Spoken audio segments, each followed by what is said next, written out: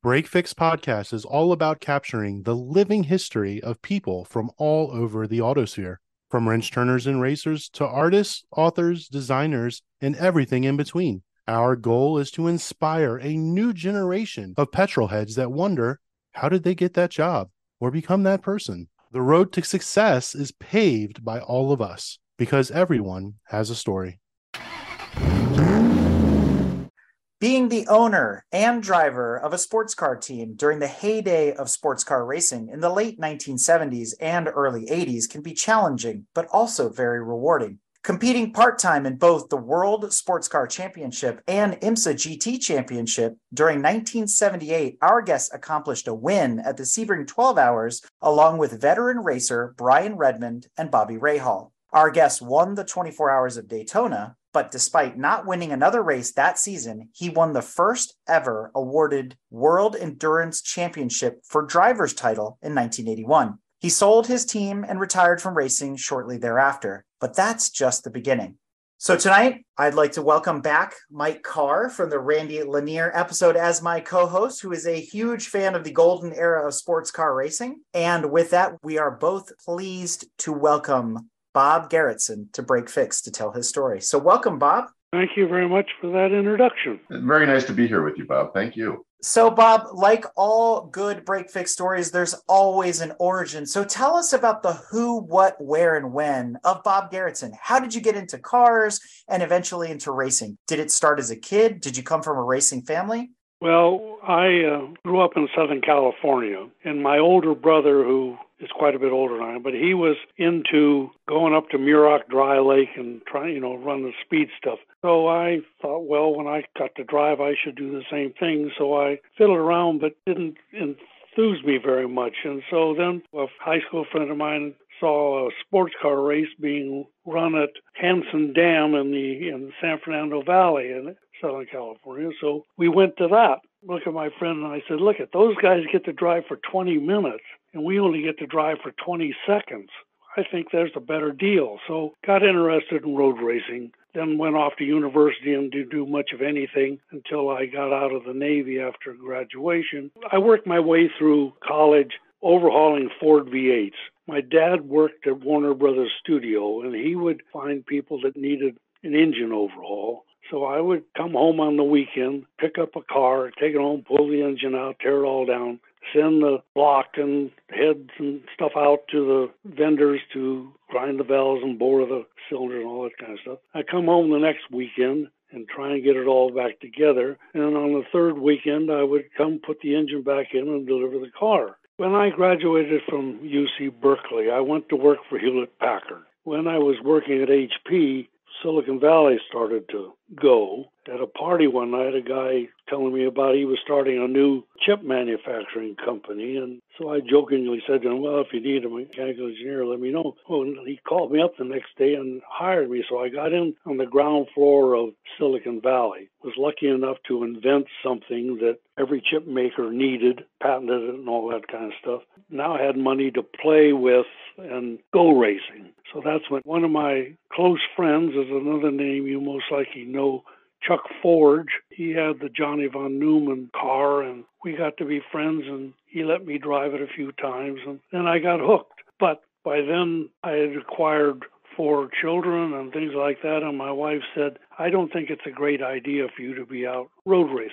So I said, well, okay. She said, I don't mind if you're the only one on the track, not competitive wheel-to-wheel racing. So I took off and started doing hill climbs and autocrosses and things like that. And you're in your 20s at that point, I presume. Well, 30s almost. But along about then, one of the guys I used to compete against with at Porsche parades and stuff like that was a guy by the name of Dick Barber, which I'm sure you all know. We used to talk, and I would go to Laguna Seca, for example, and I'd see him, and I'd say, Dick, you ought to have Garretson Enterprise prepare your car. He says, no, I have a great mechanic and all this stuff. I said, all right, it's fine. At Laguna Seca, he DNF'd. So that's why I suggested he ought to have us take care of his car. So next time I saw him was at Sears Point.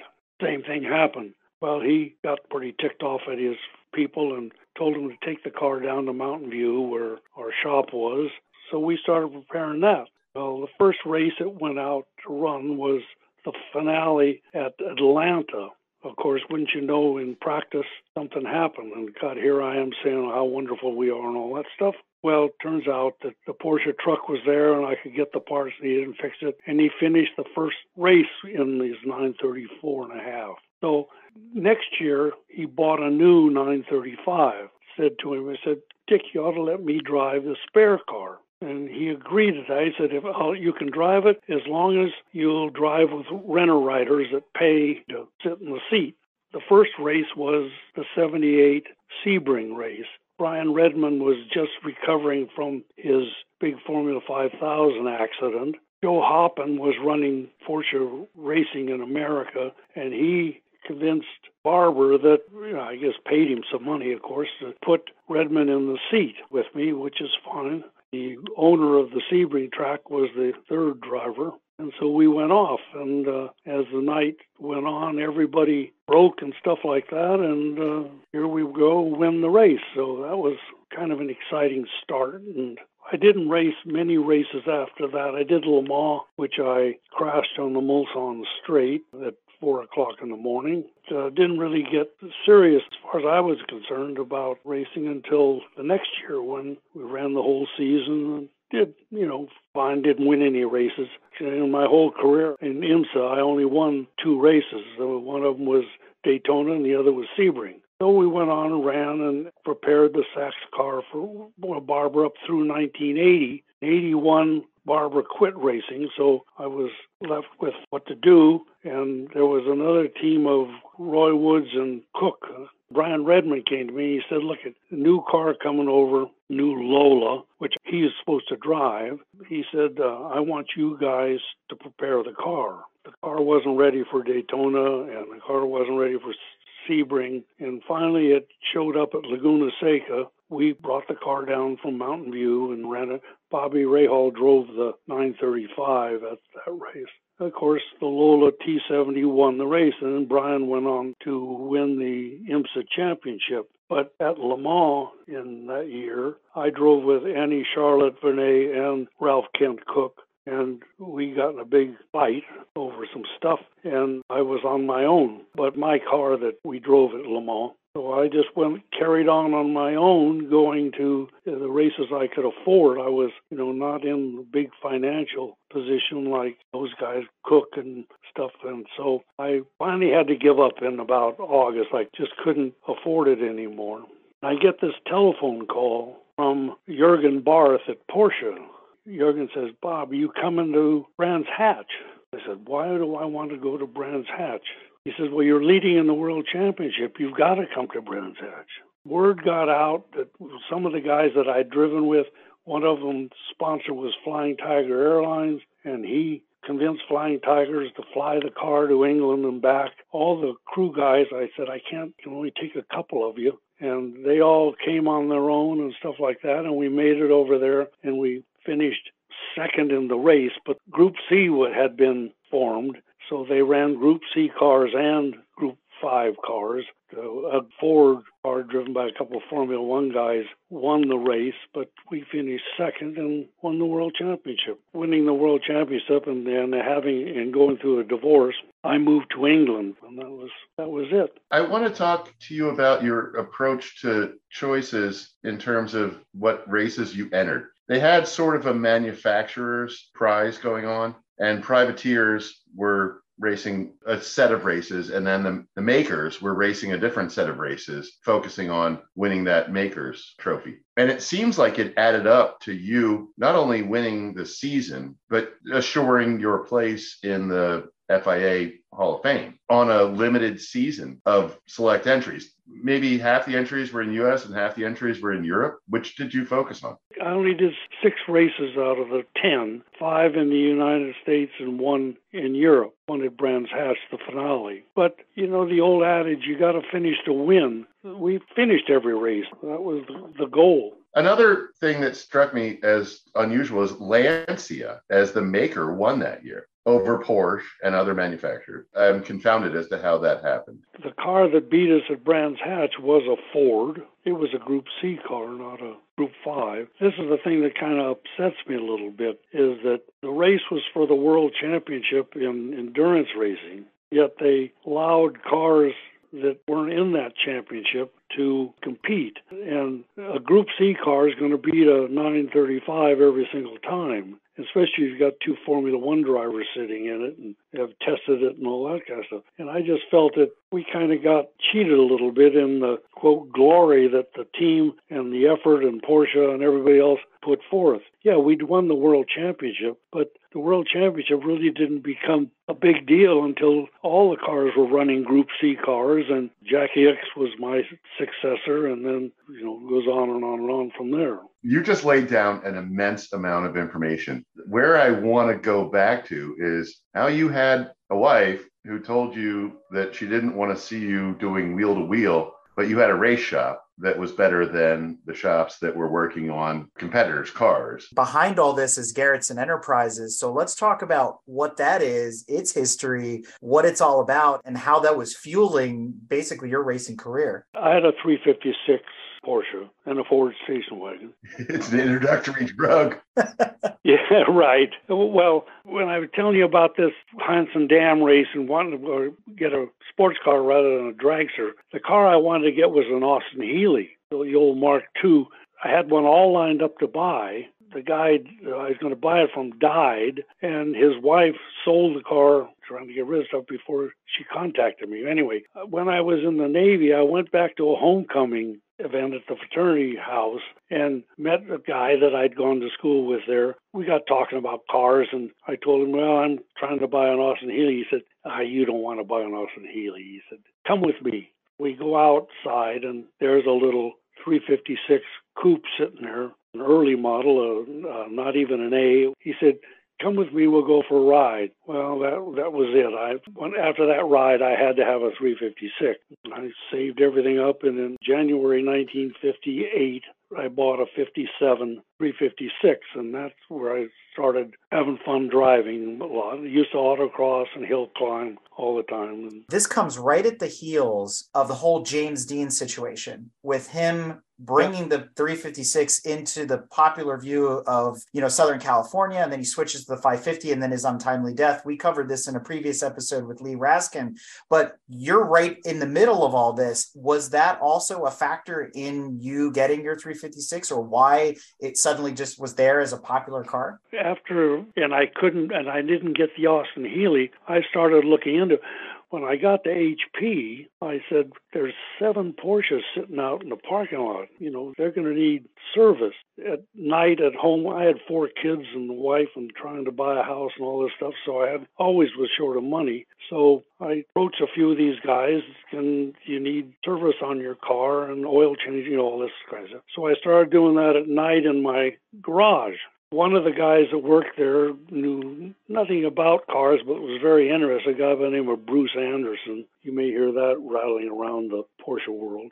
So he started hanging around, and finally one day he said, can you come with me to my parents' house and have a talk with my father? I thought, oh my God, what did I do now? He was getting elderly and wanted to get his sons into some kind of business where they could be independent. So he said, if you'll open up a shop and do this on a full-time basis with his 2 kids, not me working full-time because I was staying at HP, I'll finance the start. So that's where Garretson Enterprises started. We grew out of a 1 stall to 2 stalls to 4 stalls on an industrial complex.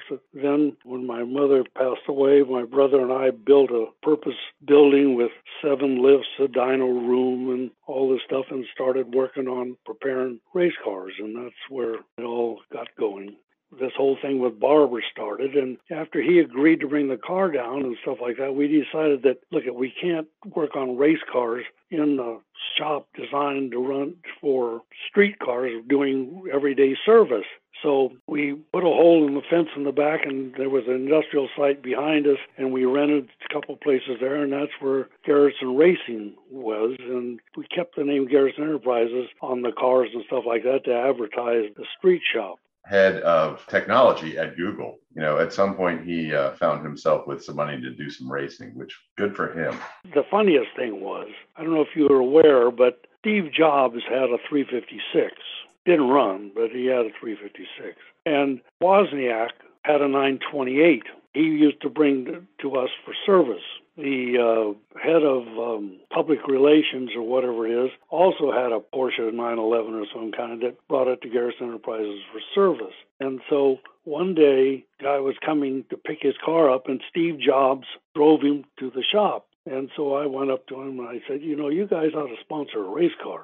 Steve says, no, wait. What's that going to do for me? Well, when Wozniak came back to pick up his car, see, I didn't work there. I never worked at Garretson Enterprise because I was too busy in the chip semiconductor business. But I used to come every day at lunchtime, every day at the end of the day, spend a couple hours there getting everything working right, and met these guys. And so I talked to Wozniak about it, and he was a little more enthusiastic. Well, the advertising guy said, hey, I think it's a great idea. We're opening a new campus in Cupertino. I think it'd be just an absolute barn burner if we had a 935 sitting out there on the apron, with all the Apple colors. So I don't know if you ever saw the Apple car, but in 1980, it was sort of the neatest looking 935 running. So that was a great event. And that's the car. Everybody that ever says, oh, you drove the Apple car? And I said, yeah, I drove the Apple car.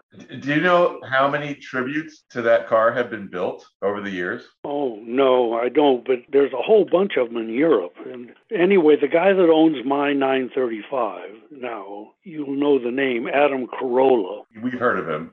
He's a comedian, but he's a nice guy, great guy. Matter of fact, at the last Monterey Historics in August, I asked him, I said, this year's races was sponsored by Le Mans, the 24 Hours of Le Mans, because they were trying to get people to come to the 100th anniversary of the race. They were going to have demonstration laps. They were trying to get all the drivers and all the cars that ever raced at Le Mans come over there. So anyway, I approached Adam. I said, Adam, would it be possible in these demonstration laps, they're supposed to be following a pace car around and stuff like that, no racing or anything. I said, would it be possible to drive the 935? I mean, first of all, I had to get permission from my wife because she doesn't think I should do it. But anyway, she finally agreed. And so he let me drive the car, which, I mean, I can't believe I drove that thing competitively. I mean, of course, I'm 89 years old now, so just unbelievable. Just fantastic car. It's been said that the Porsche 935 is one of the most challenging cars to drive and to master. Tell us about that experience, what you can remember of driving it. What's the appeal of that car over others? Is it one of the best 911s ever, if you think about it in comparison? Do you still hold the 935 in the same regard today, knowing what you know about all the modern Porsches? How did it compare to the 956? Well, it was 956 was, of course, a whole different car. It was a ground effects car. The 935, had aerodynamics, but didn't have any ground effects. I never drove a 956 or a 962, so I can't really comment on that. But the beauty of the 935 was how much of a beast it was. There was no finesse in that car. You did it with brute force and ignorance, and it just...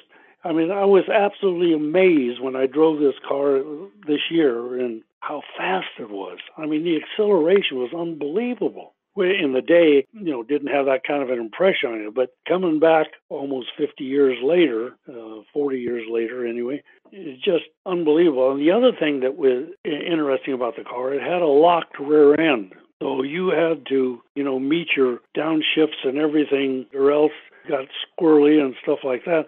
And what I noticed was driving the car this time, when I accelerated, it pulled to the right. And when I decelerated, it pulled to the left. Come to find out that Adam Carolla and his mechanics that own the car know nothing about tire stagger. So with two different size rear tires, you're going to get, different actions on acceleration and decelerate. So anyway, that's one thing they're getting straightened out. Because he kept complaining, he kept telling me, what do I do to stop spinning out? I spin out.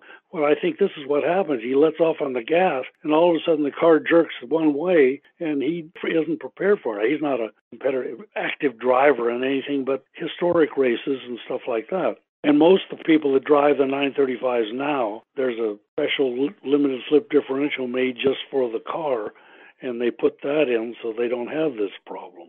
Can we talk about 1981? Sure. So you're with Redmond. It sounds like he may have been the motivating force to get you on track with him. Is that right? No, the way Redmond came along with, I told you about Sebring in 78. Yeah.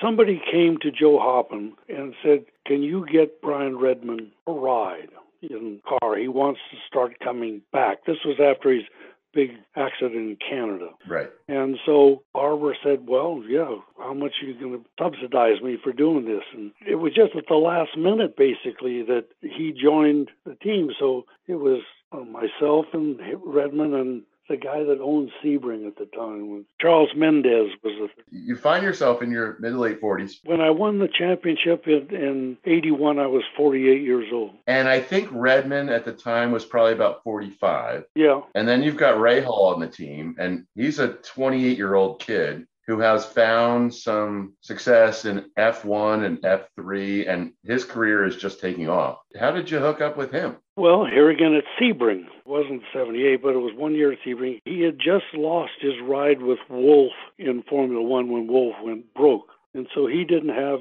any ride. And so he came down to Sebring looking around, talking to teams and, asking to get a ride with them and stuff like that. He's dock walking. He's looking for a job. That's great. And Barbara said, yeah, you can drive. And so that's how we got together. And then Bobby and I became, even though there's quite a difference in our age, became very close friends. My wife and I and Bobby's parents were great friends. We used to go back and stay with him and do things all the time. And Bobby's dad decided he wanted to run the Mille Miglia, the repro of the Mille Miglia. So he asked me to get him a car, so I got a 550 Spider for him, and we ran that 3 years in a row. And, things like that. Bobby and I are just great friends.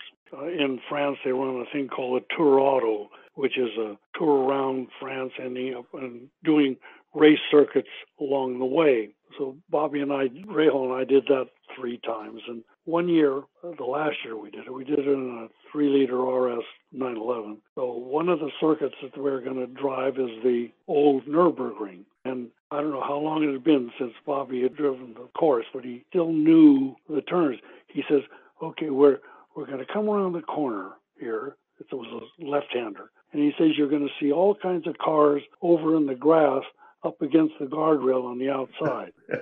Sure enough, we come up there and come flying around the corner, and there are all these cars sitting there. And, he still remembered, after 10 years before it was the last time he raced, he still remembered all this stuff.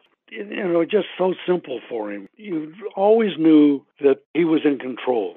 Such a nice personality. Doesn't have any airs about how great he is and stuff like that. It's just Bobby. Nowhere near the driver he is, but he's unbelievable. Were you driving against the Randys and the Bob Wallachs and the other drug dealers in the early 80s who would buy a 935 at Le Mans with a bag full of cash? Yeah, you mean like Preston? Yes, we spent some time talking about Preston Henn. Yeah. Well, Preston Hill was actually a nice guy, but John Paul Sr. was the guy that was the real bad actor. And I felt sorry for his son because he had to live under that cloud, but did all right. Randy Lanier told us that John Paul Jr. was the faster of the two. Oh, definitely. John Paul Sr. was not that fast. He drove one of Barber's cars at Talladega. Well, I didn't drive at that race, but Barber was faster than John Paul Sr. in our car. I don't know if in his own cars and stuff like that, what he had. But And then I was thinking of the Whittingtons. Oh, the Whittingtons, yeah. Whittingtons were good drivers. They were competitive all the time. I guess if you can fly a P-51 Mustang, you can drive a sports car. Especially at 935. I mean, they're probably on the same scale, right? Yes, that's right. I think a P-51 might be better behaved than a 935. Yeah, I don't think you can spin out as fast in a P-51 as you can in a 935. You can't pull over, but the ground's pretty far away. That's right, yep. It's got to be a big jump going from autocross and hill climb right into sports car racing, into Camel GT and IMSA. And back then it was a little bit more open. Everybody was building a better mousetrap, trying to build the best car, trying to one up each other and whatnot. What was it like out on track, not just in the 935, but some of your competitors? Were there clear advantages and disadvantages between the cars? What was the competition like back then? We're talking about some of the drivers right now, but even in your short time, did you have some rivals? Did you make friends? Like, what was it like in those days? That era, everybody was friendly. I mean, you didn't fear talking to anybody that they were going to get any secrets or anything like that. I think the biggest difference that I found in the racing and that was the preparation of the cars. There were guys that were spending tons of money that cars were terrible. Put a Bob Wallach in a car and it doesn't perform like somebody else's car that he sits in. That's what we always prided ourselves on, is that, well, we tried to make it as good as it could possibly be made. I mean, we did lots of little things that just made driving it easier, and we were the first ones to put on big intercoolers. And I mean, we built special exhaust systems because Porsche one was made out of 303 stainless, and they would crack and break and stuff like that. We made ours out of 400 series stainless because it doesn't transfer as much heat, therefore you get more turbo action, and little things like that. Equal length pipes, whereas the Porsche one was 3 into 1 into. We felt that you had to not only outdrive them, but you had to outsmart them. Well, and the poor victim of that, he's dead now, so he can't come after me, but poor Bob Aiken, he spent tons of money trying to get things done. There was always some screwball thing going wrong with his car. This is the 935, not when he got into the 956 or whatever it was. Anyway, that's just one man's opinion anyhow. As you were coming up through your driving and then you got onto the big stage in IMSA and the Camel GT series, did you have any coaches? Did you have mentors? Did you have other drivers that you were just chasing them around and learning from them on the fly? Like, how did you develop yourself as a driver going from autocross and hill climb to pro racing? Well, I think in all kinds of racing, the objective is the same thing. You're trying to win. You either teach yourself or you find out somehow what to do. And I think that in my case, it was never driven a 935 until Sebring in 78. Got in the car and away we went. I don't know. It just sort of came natural, I guess.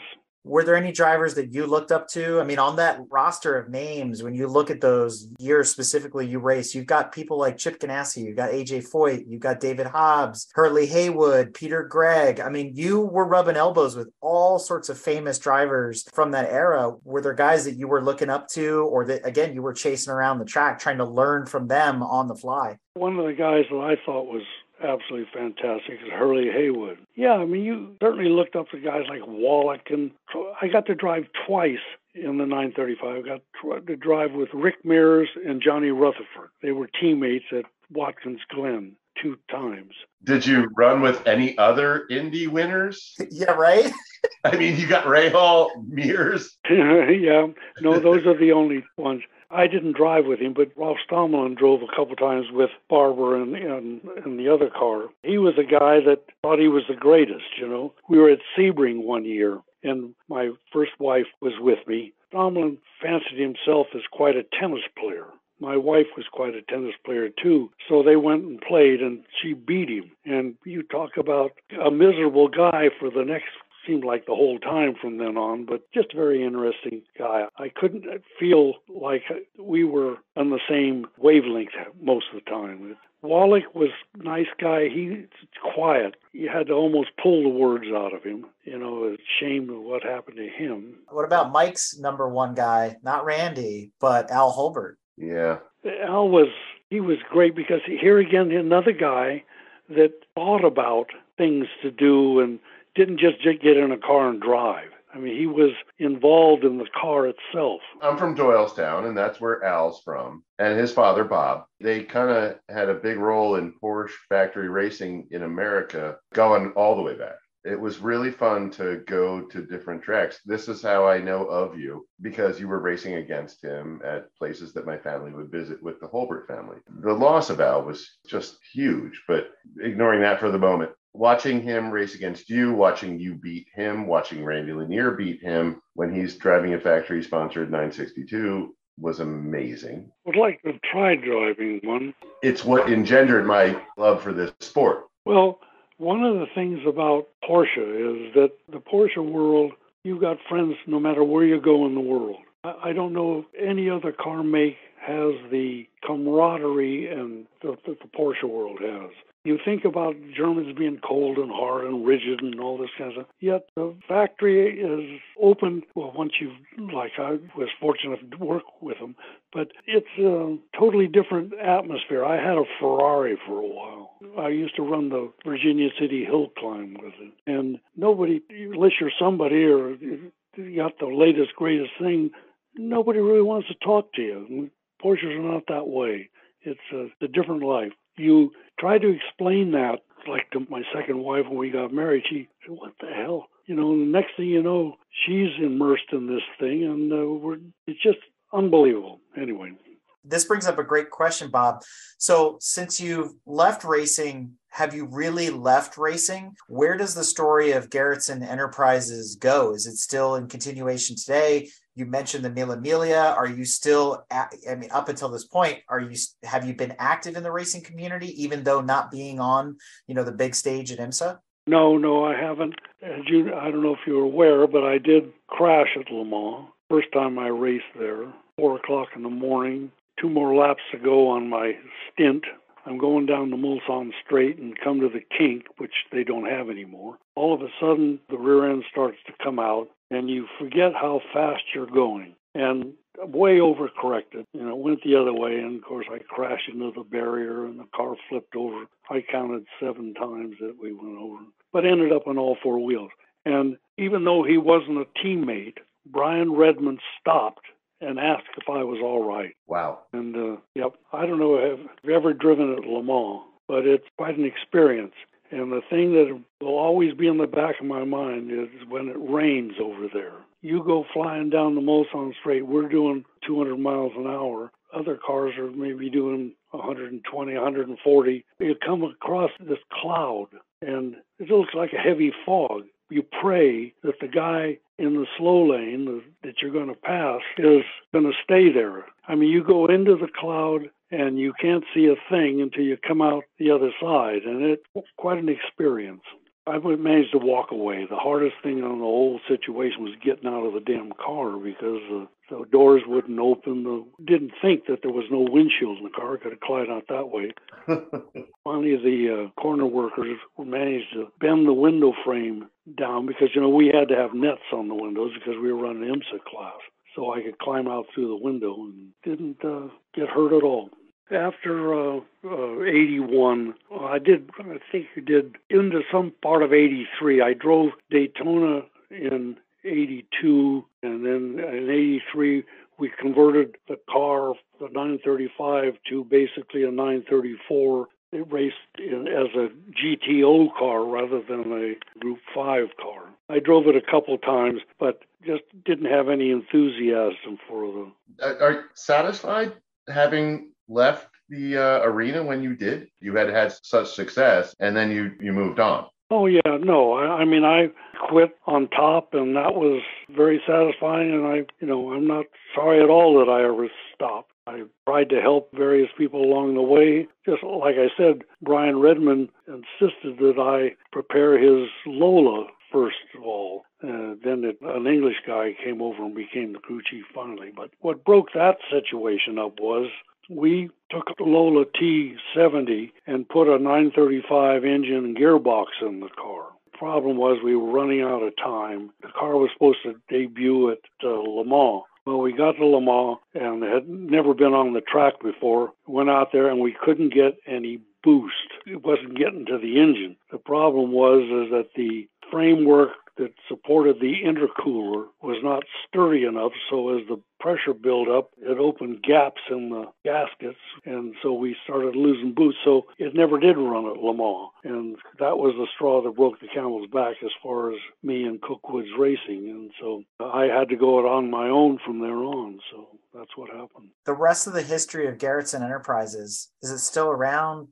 Did it continue on, or did you close that chapter too? No, what happened to Garretson Enterprises was I had sold my semiconductor business, as a company that bought it wanted me to stay with them and run the business, keep it going the way it was or expand whatever happened. Well, I was still racing. It was 81 or 82, I guess.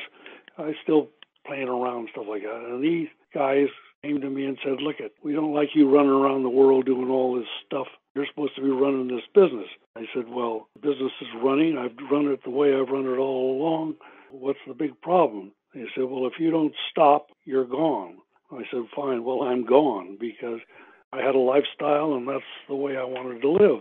What happened was that I just said, okay, I'm gone, take my money and run. And I went over and basically took the English office over and competed with the other company because the EU had started then, so we could supply from England all the stuff that we used to have offices in Germany and France. So Garretson Enterprises was functioning. I'd come back 3 or 4 times a year more and find out what's happening and all this kind of stuff. Well, I came back one trip, and the assistant bookkeeper came to me and said, you better look at these things. We don't have any cash.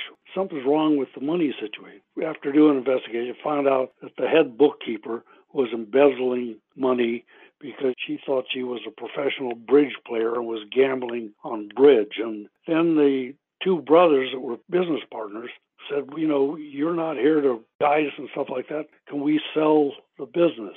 They had a friend that had a Porsche customer who was a big banker, and he wanted to buy the whole business. So to me, having to come up and get us out of debt and all that kind of stuff, I said, you guys sell it. And I left. My brother and I kept the building, and they paid the rent on it. When I left my association with Garretson Enterprises. They made it run for a year and then went belly up.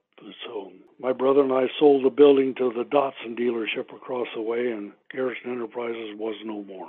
Knowing what you know now, looking back over your career, your wins, all the people that you've met, for young aspiring racers that are coming up through the system now, do you have any advice, anything you can pass on to them, words of wisdom, anything you'd like to share? Well, I think that the young kids today, the drivers are extremely talented, but I don't think they have a complete understanding of the mechanics of what's going on and why they do things and why things happen when they do certain things and stuff like that. And I think that's part of the stuff. I don't think I had any talent compared to half the guys that I raced against, but I think that I was able to, in some cases, outthink them and stuff like that. Looking back over the course of your life and career and your racing experience and your success in business and, the people that you've met and the interesting life that you've had, where does racing rank? Made great friends with a lot of people, and some people just unable to make friends with. They thought, who's this punk kid that thinks he's a race car driver? I admit it, and I'm not the talent that half the guys I raced against are, but the thing is that we managed to do what racing's all about. We managed to win and do things, so it seems like there's more ego in things than there used to be. I don't think that's true. I think it's just expressed differently, that's all. It seems like you got in and then you got out, and you drove an epic car. Absolutely. You did some amazing things with it. I don't know how you walked away. It answers some questions. It leaves more questions. But you guys must have some more questions. Sure, Mike does. I don't want to keep you up all night, though, I could talk to you for hours. It's a real pleasure to talk to you. So thank you, sir. I have to second Mike's sentiments there. I can't thank you enough for coming on here and sharing your journey into the sports car world, coming up the way you did, and then just gracefully exiting, as you said, at a high point in your career, having that win at Sebring, having the win at Daytona. And it's just like, Wow. That's all I can keep thinking is wow. But then you've done so many other cool things since then and worked on cool cars and made so many different lifelong friends between the Ray Halls and the Redmonds and all the other folks that you mentioned. I mean, it's just, again, thank you. Bob, anything else before we let you go? Or Mike, any other questions you want to ask?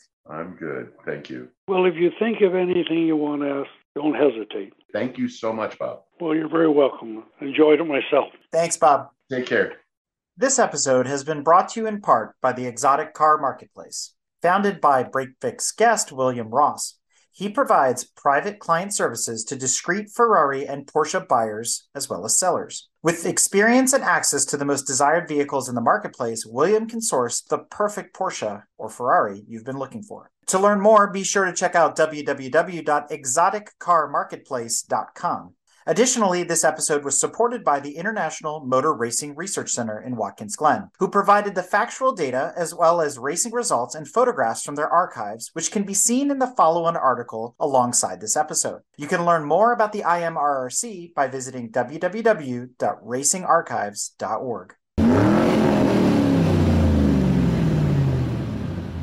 If you like what you've heard and want to learn more about GTM, be sure to check us out on www.gtmotorsports.org. You can also find us on Instagram at Grand Touring Motorsports. Also, if you want to get involved or have suggestions for future shows, you can call or text us at 202-630-1770 or send us an email at crewchief@gtmotorsports.org. We'd love to hear from you. Hey everybody, Crew Chief Eric here. We really hope you enjoyed this episode of Break Fix, and we wanted to remind you that GTM remains a no annual fees organization, and our goal is to continue to bring you quality episodes like this one at no charge. As a loyal listener, please consider subscribing to our Patreon for bonus and behind-the-scenes content, extra goodies, and GTM swag. For as little as $2.50 a month, you can keep our developers, writers, editors, casters, and other volunteers fed on their strict diet of Fig Newtons, gummy bears, and Monster.